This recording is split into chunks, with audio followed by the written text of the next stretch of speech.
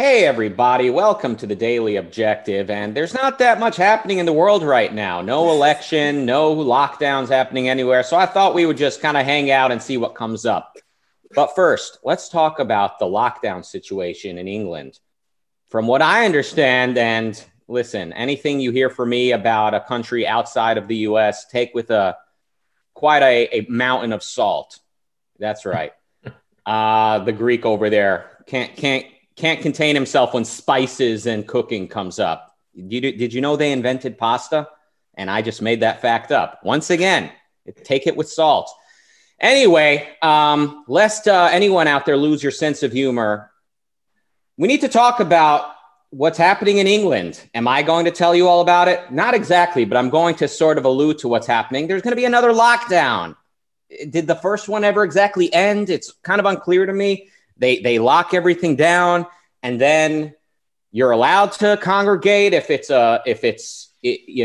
you're protesting against racism, and then you're also allowed to congregate if it's like a political campaign rally, and then you're not allowed to get your hair cut. It's just all very confusing to me. Anyway, all I have to say is let's hand it over to the other guys for a moment here. We've got a couple of people here, actually, in addition to me, to help us understand the situation. We've got a man who is not exactly British, but if you trace us all far enough, we all came from a common ancestor, which makes us all one human family. It's Mark Pellegrino. Hey, man. And of course, we've got a man who, if we trace us all far enough in the realm of ideas, it all traces back to the place where he was born, literally blocks away from the birthplace of Aristotle, probably. Nikos Sotirakopoulos. Thank you. So I had the haircut yesterday because the lockdown is coming. So yes, from Thursday, we're entering a new lockdown. Similar to the previous one, with the exception that now they promise it's going to be only 1 month. And of course, whenever they say something, we believe them. Another difference is that schools and universities are going to be open. With universities, open is in quotation marks, because usually I go and I'm in empty lecture theaters. And another difference is that this time they also said that traveling abroad, but also within the country, is effectively banned, but it's okay if it's for work or something like that. So if the previous lockdown was not enough an East Germany simulation game, this time you've got all the package, which means you need to find a clever way if you want to cross the borders. I've heard stories about that from the former socialist bloc.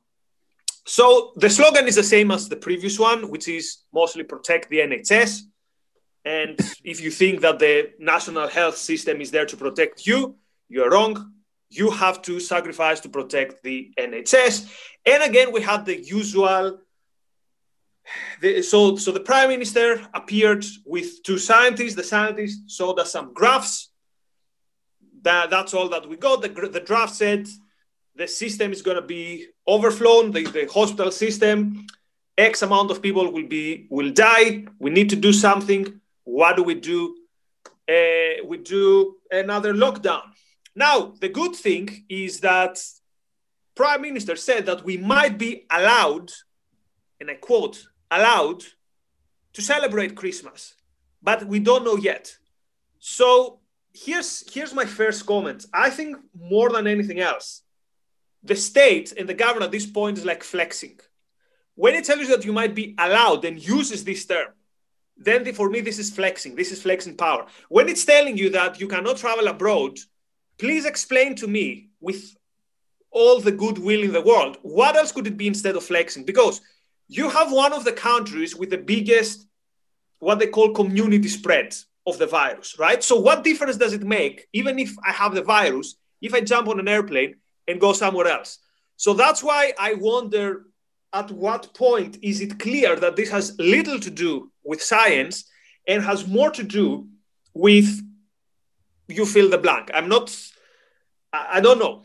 I'm lost at words or whatever the phrase is.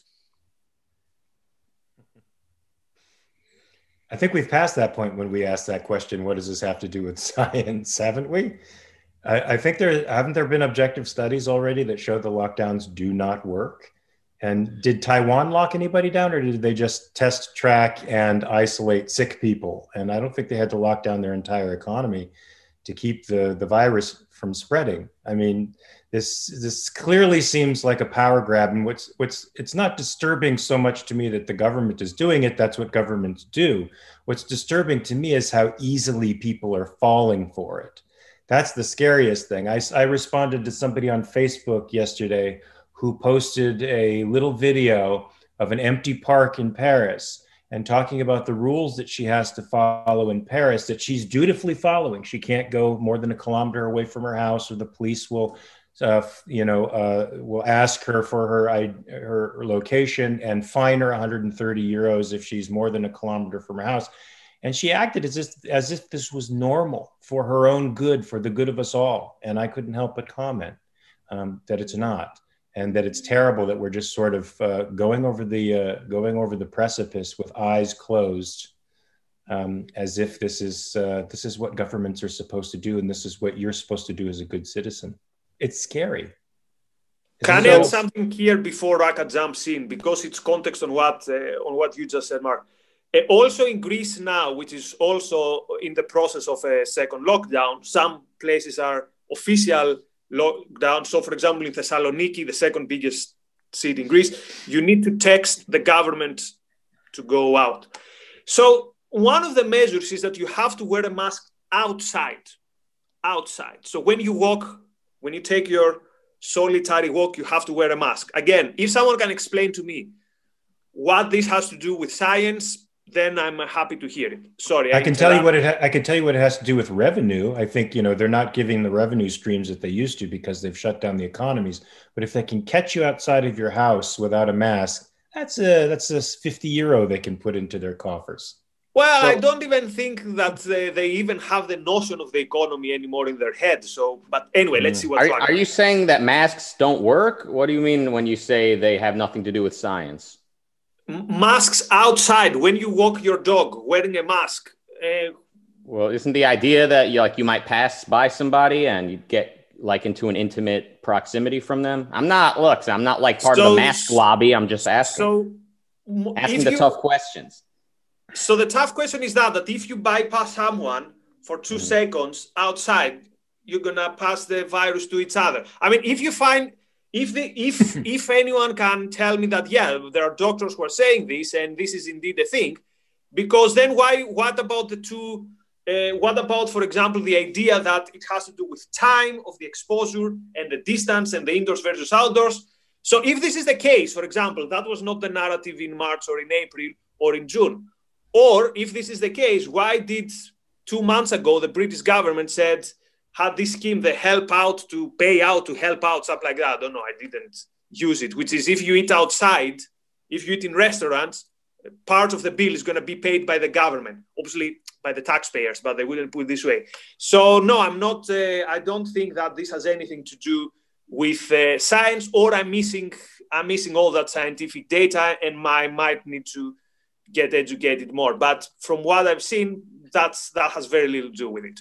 And then about studies show that lockdowns don't prevent the spread of the virus. I mean, but doesn't it? Because we pass it to one another. So I'm not for the lockdown. I'm asking. Well, of course, maintaining social distance scientifically has been shown to not pass the virus. Locking down people who are not sick, though, just destroys the economy. Yeah, you definitely have to quarantine sick people and trace and track who they've had contacts with. But it seems like the countries with the hardest lockdowns, the most draconian rules, have some of the worst outbreaks. Belgium, Spain, France, UK. I know correlation isn't causation, but the correlations are pretty strong. And here's the thing: we are not saying, the lockdowns definitely don't work. But we're in a position where we definitely know that the lockdown is going to bring a disaster to the economy, a disaster. And we don't know if they actually work. So it's not that we have two uncertainties. It's like, well, at least go with the one that's going to save the life because it's the safe option, right? So what has happened in the UK in the previous months, people missed their appointments with a doctor with important stuff, things like cancer, not to even mention, because I don't want to, I always in crisis avoid to play the trick that says, oh, what about mental illnesses? People are going to get depressed, because this is a bit deterministic. But again, at some point, it becomes a reality that when you're told, this is your life now, with no end in sight. Of course it's demoralizing. Of course it's demoralizing. I can't help but think, I'm not a conspiracy theorist, but I can't help but think that's the actual goal, is to demoralize you and leave you with less confidence in your own judgment. It's ironic that I just voted. You can see my vote here. I just voted, but it's ironic that we're in voting season right now, but we have governments that are maintaining the notion that we're too stupid to take care of ourselves. So if we're too stupid to take care of ourselves, how can we be intelligent enough to pick representatives? Well, let's just dispense with this voting nonsense altogether. I don't think we're too stupid to take care of ourselves. I definitely don't think the government should be making our decisions for us. But in the current culture we live in, I mean, when you see people congregating in mass in close proximity, either to party or to burn down the city or whatever it is they're doing, I mean, don't you kind of lose some, I'll say, faith in the current state of humanity, obviously based on the philosophical influences, et cetera. It's not just inherent in human nature to be stupid the way that I see it. But I'm not entirely sure that that people are wrong to be skeptical about the intelligence of most people right now. Now, I would say capitalism will get us to a place where people are able to make more informed decisions. Capitalism will lower the cost of medicine. Lack of capitalism got us into this mess the way that I see it. I tend to push back a bit when I hear that, that people don't think we're smart enough to make decisions. But I keep seeing people acting crazy. I keep seeing people at Trump rallies or at the BLM protests. Obviously, the virus doesn't care why you're congregating. It just loves to swing from person to person. Maybe I don't think I'm being partisan by saying I think some of the right's conspiracy theory reactions come from the hyperbole on the left. To me, the left has proven that the truth is not their barometer for anything. And I sort of understand where a person could be coming from, saying, well, the entire establishment has an agenda. It has nothing to do with my well-being. It has more to do with the preservation of the establishment. And so I'm not going to believe anything the establishment says anymore. It's like the boy who cried wolf. How many times has the media cried wolf in the last 4 years? Well, plenty. Enough to lose all credibility, I think, in the minds of the people. And unfortunately, the irrational reaction to that is what we're seeing in these massive super spreader rallies where people just disregard actual evidence. And also, if people want to do stupid things, I'm free to not do stupid things. Yes. I don't understand this idea of collective punishment. I mean, I hate it in the army, but at least the idea is that if someone from the platoon does something stupid, when you're in the battlefield, yeah, we're all going to be responsible for it. We're all going to pay it. But the idea that because some people are partying, I have to walk in the forest wearing a mask, I don't get it. Or because some people are partying, I cannot take an airplane and fly somewhere else. I really don't get it. So if someone can explain to me, for example, I'll focus on the international travel. Because, again, when you hear, for example, East Germany, the first thing that comes to mind is these crazy people that wouldn't allow you to leave the country. And yes, I know it's only for a month. Yes, okay. But I'm not convinced this is not going to continue, first of all. And second, the fact that it's only for the month doesn't tell me anything. This idea that your government is, I would understand in a way saying no one is coming in. I understand you're panicking, you want to control whatever. But the idea that you can't go out, that I really don't understand. This is flexing. I can't see this as anything else rather than flexing. And here's one more thing that really worries me for the future, not for now. This idea that the experts have spoken, therefore shut up. You know where I see this playing? You know what's the next thing that I see this playing? Climate change. When this is over, it's going to be, we didn't listen to science in the first time. and see what happened. Now the even bigger disaster is coming. So now here's two experts by my side with their PowerPoints. Therefore, here are all the draconian measures that we're going to take for climate change. So I have zero tolerance for this violation of our rights, because I see where they're going. I see how they worked in the previous time. And again, people don't know what it means is a wrecked economy. I come from Greece and I realize what a wrecked economy is. It's not the same as being poor, right? We've been bullshitted this idea that, oh, the problem is inequality. No, it's the real problem is poverty everywhere, right? Loss of opportunity everywhere. So I'm afraid we're going to see this. I'm afraid we're going to see what it means to live in a ruined economy. And again, Greece was not that bad as, I don't know, Argentina in 2001 or whatever, but I'm telling you, it's not good. And with and my fear is, I think you're right, Nikos, and my fear is that they'll be able to spin the story again when the collapse happens. They'll spin it again in their narrative. And to what you said, Rucka, look, I mean, we've been ceding moral agency to the powers that be for decades upon decades upon decades. That has a cumulative effect on self-esteem, cognition. Every aspect of our life is affected by this. So it's sort of a self-perpetuating cycle where we cede moral agency and cognitive capacity to somebody else. They take that power, we have less, and it just snowballs into what we're seeing now, which is, I think, real tyranny all over the world now. I mean, all over the world, even in America. Not for the first time, but it's being accepted en masse for the first time. Talking about acceptance, there was a research, again, as Rucka would say, take it with a pinch of salt, but 70% of the population agrees or wants stricter measures. So there's a lot of noise by the teaching unions that they demand the schools to be closed. Now you can make whatever you want of this. Now 30% reacting is better than March, when the people reacting was basically 100 people in the country, or at least vocally reacting. And I'm so proud that ARC UK was one of these few people.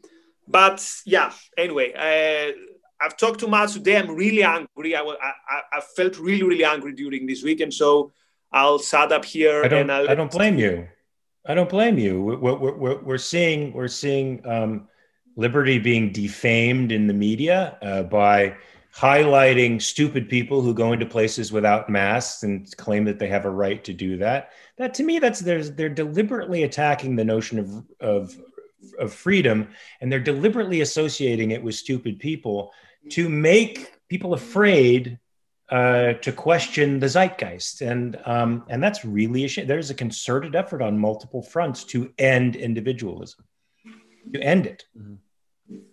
Yeah, I like to remind people whenever there's this sort of discontent with the state of things, that capitalism would have prevented this in large part if medicine and pharmaceuticals and science itself would have been left to the market from the start and to this day.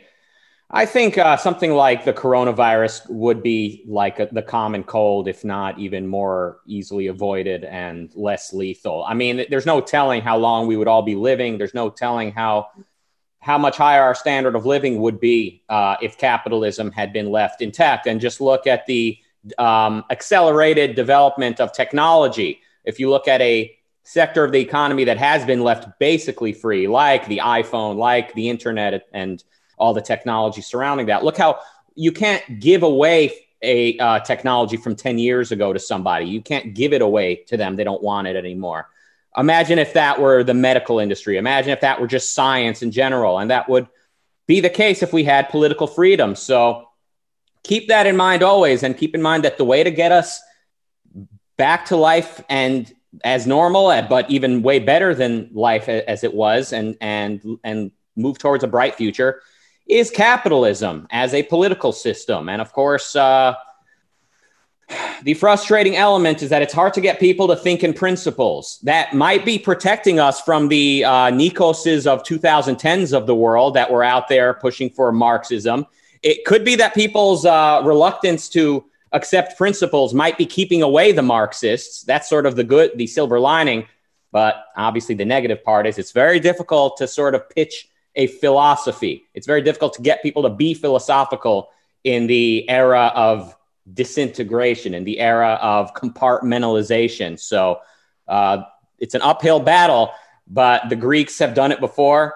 And with their help, we can do it again. By the way, no kidding here. All my Marxist years, I've never felt the urge to take on the streets as much as I did yesterday. I mean, I didn't, of course, because there's nothing happening there. But I really think there should be some kind of political, principled, obviously, not something that responds to that. There has to be something on that. And I think the new political divisions that you're going to see are going to be more and more down these lines of individual autonomy and freedom versus whatever we're living now. Of course, there's a huge danger that they can be hijacked by however you want to call it, populists, whatever. Well, if you don't want them to be hijacked, we have to be on the first line on these processes so that we make sure they... Anyway. Right. So join with the American Capitalist Party. Look at the platform there and start trying to make that a reality, folks, whoever's listening to this. Here. Yeah, unfortunately, we haven't got... there are some political small movements here, but it's the situation, unfortunately, in the UK is nowhere near. Anyway, and this taking on the streets, that was Nikos, that was not Ayn Rand Center UK. So I disagree with Razi on the issue of protests. So anyway, That's that. And we're looking forward to that debate, or as Nikos would call it, a debate. Is this a joke on my accent? A little bit, but every joke comes from a place of endearment. And let me say this, by the way, let's focus on the positive. Let's focus on the fact that the internet world is going to continue flourishing. Technologies, buy some Zoom stock if you're into that whole thing. Look for opportunities online, sell stuff online, broadcast online like we've been doing. We've been flourishing here on this at the Ayn Rand Center UK. It's been lots and lots of content, such as one coming up later today in 40 minutes. I'm getting a message from the Lord Emperor behind the scenes. It's been a lot of content. Other podcasts and other YouTube channels have been flourishing as well. So you at home, think about, what can you do? Do what you can with what you have where you are. What's a nice thing to do? Fall in love or inspire love by other people. So this is what we're discussing in 40 minutes in Ayn Rand Center UK's meetup. So if you want the details, obviously go to our social media. But the event is with Ed Locke and Ellen Kenner. And the title is The Selfish Path to Romance. It's going to be live on our YouTube channel. Now, I've read the two people whom we're having. I've read the book. They've written a book on a theory, let's say a view of romance inspired by objectivism. I think it's a really, really good one. And I'm surprised that all these years in objectivism, I only started reading it yesterday. So if you want an escape from all this madness and to talk about love, romance, nice values, values worth pursuing, join the meetup in 35 minutes. Gentlemen, anything else? I assume we're going to come back discussing these things. Is there anything happening tomorrow? Big? No. So last election Tuesday, tomorrow. And whoever is on the show, or if I'm on the show, I might also try to give a prediction. We see where we stand in terms of how we view things going. Anyway, more on that tomorrow. From me and my co-host, all the best. Thank you very much.